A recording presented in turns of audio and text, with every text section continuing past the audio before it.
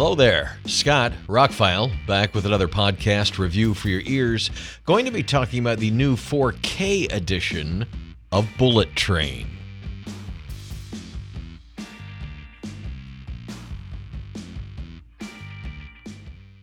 I reviewed Bullet Train back in August, I guess, when it first came out in theaters. I had to go see it. I did. I enjoyed it. And I pre-ordered the Steelbook that weekend, shortly after I left the theater, actually. Sony had already put it up. I know Sony has a great track record for movie releases. I enjoyed the movie. It's one of my favorite movies of the year. There's the short version. Movie was made for $85 to $90 million, grossed $239, almost $240 million. It was in theaters for a long time. It really was. Here, it was still playing like a week or two ago. It's been out on home video for a week or two. It's number one on the home video charts right now. The Sony Steelbook is quite nice. It's a matte finish. It's really nicely designed. And it's got 9 character cards, the main characters in the movie. I've recently seen some other reviews, read some other reviews. I'm amazed how some of these guys, I'm not going to call anybody out my name, but some of these guys are, pretty famous. Reviewed the movie lazily. I would call it lazy. One guy said, it wants to be Tarantino, but it's not. Another one said it wants to be Guy Ritchie, but it's not. Another one said it wants to be this, but it's not. I don't know, comparing it to things it's not. I think that's pretty lazy writing, and I was surprised that these were all kind of major publications that I read these reviews on. Why didn't anybody say it's kind of like Deadpool and John Wick and Hobbs and Shaw rolled together, since that's who directed it? David Leitch? I don't know how to pronounce his name, and Wikipedia doesn't give you a pronunciation. But anyway, he co-directed the first John Wick. Wasn't listed in the credits, but he co-directed it. And he's gone on to do Deadpool 2, Hobbs and Shaw, Atomic Blonde. Dude knows how to make an action movie. So Anton Fuqua, the director, had the idea to take this Japanese book and turn it into a movie. And then got, David to direct it. Got a decent budget, Brad Pitt to star in it, and it's an all-star cast. It's a great cast. I won't go into too many of the details about the movie because I've already reviewed it, but let's just say watching it again, I found even more pleasure in it. I continued to laugh out loud at things maybe I didn't catch the first time. It was a different experience at home because in the movie I had one of those large ices and a large popcorn, and it's a 2-hour and 6-minute movie, and by the end of the movie I was about to explode. It's not a movie you want to get up for. At home, at least I can hit pause if I need to.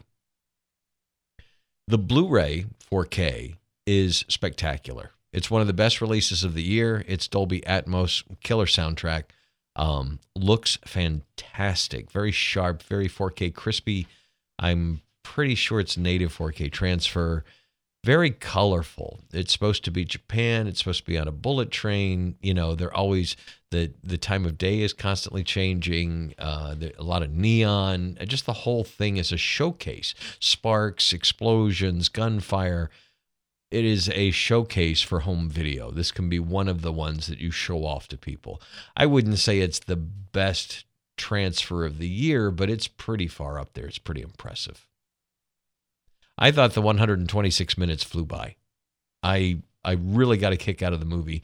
I enjoyed watching it this time and paying closer attention to things because a lot of it's very rapid fire. Some of the comedy, some of the action, very rapid fire. If you're not paying attention, it's going to fly right past you.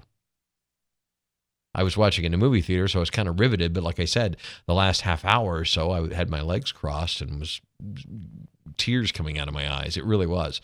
I missed there is a post-credit scene that gives you the outcome of one of the characters, and I totally missed it. Glad I got to see it at home video, though. I am very impressed with how the 4K looks and sounds. I'm glad I bought it. Watching it this time, it's something that, when friends come over, this joins that small group of movies. For me, that started back with movies like Predator.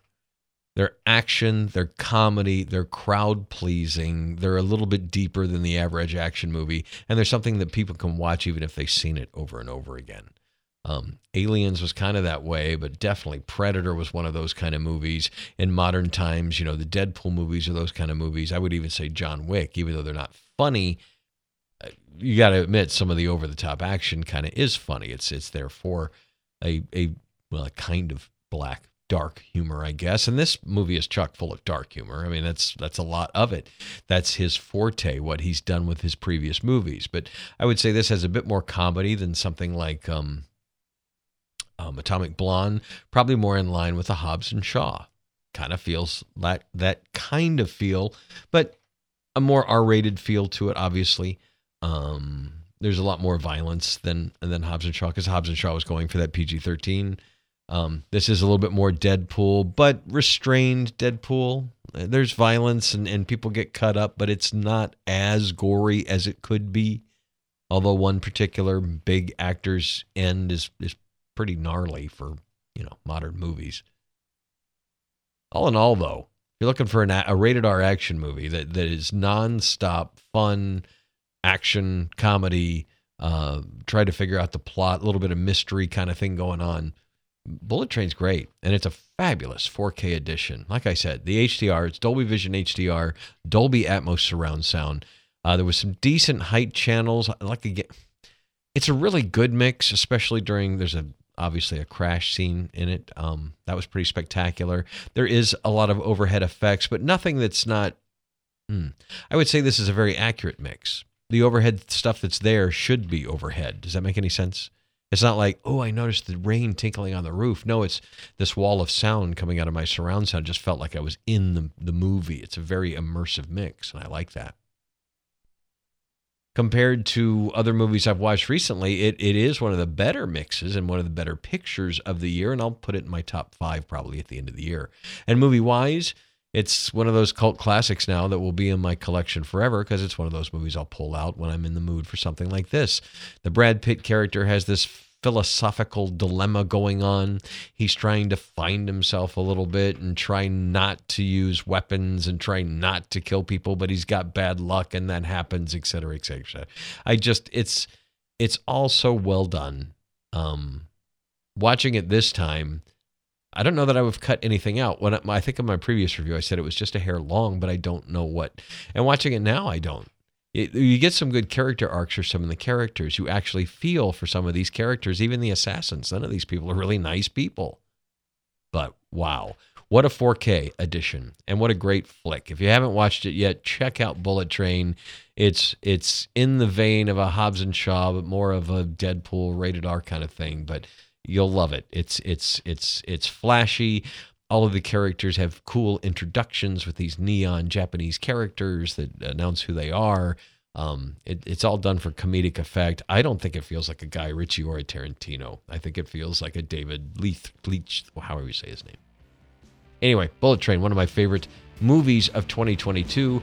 It's considered a success, so hopefully we get a sequel. I think they've set up enough, and we had a few people survive the movie that I would like to see in something like this again. That would be cool. I'm Scott Hamilton. I'm Rockfile Check. Thank you for checking out my review of Bullet Train on 4K disc. Have a spectacular day.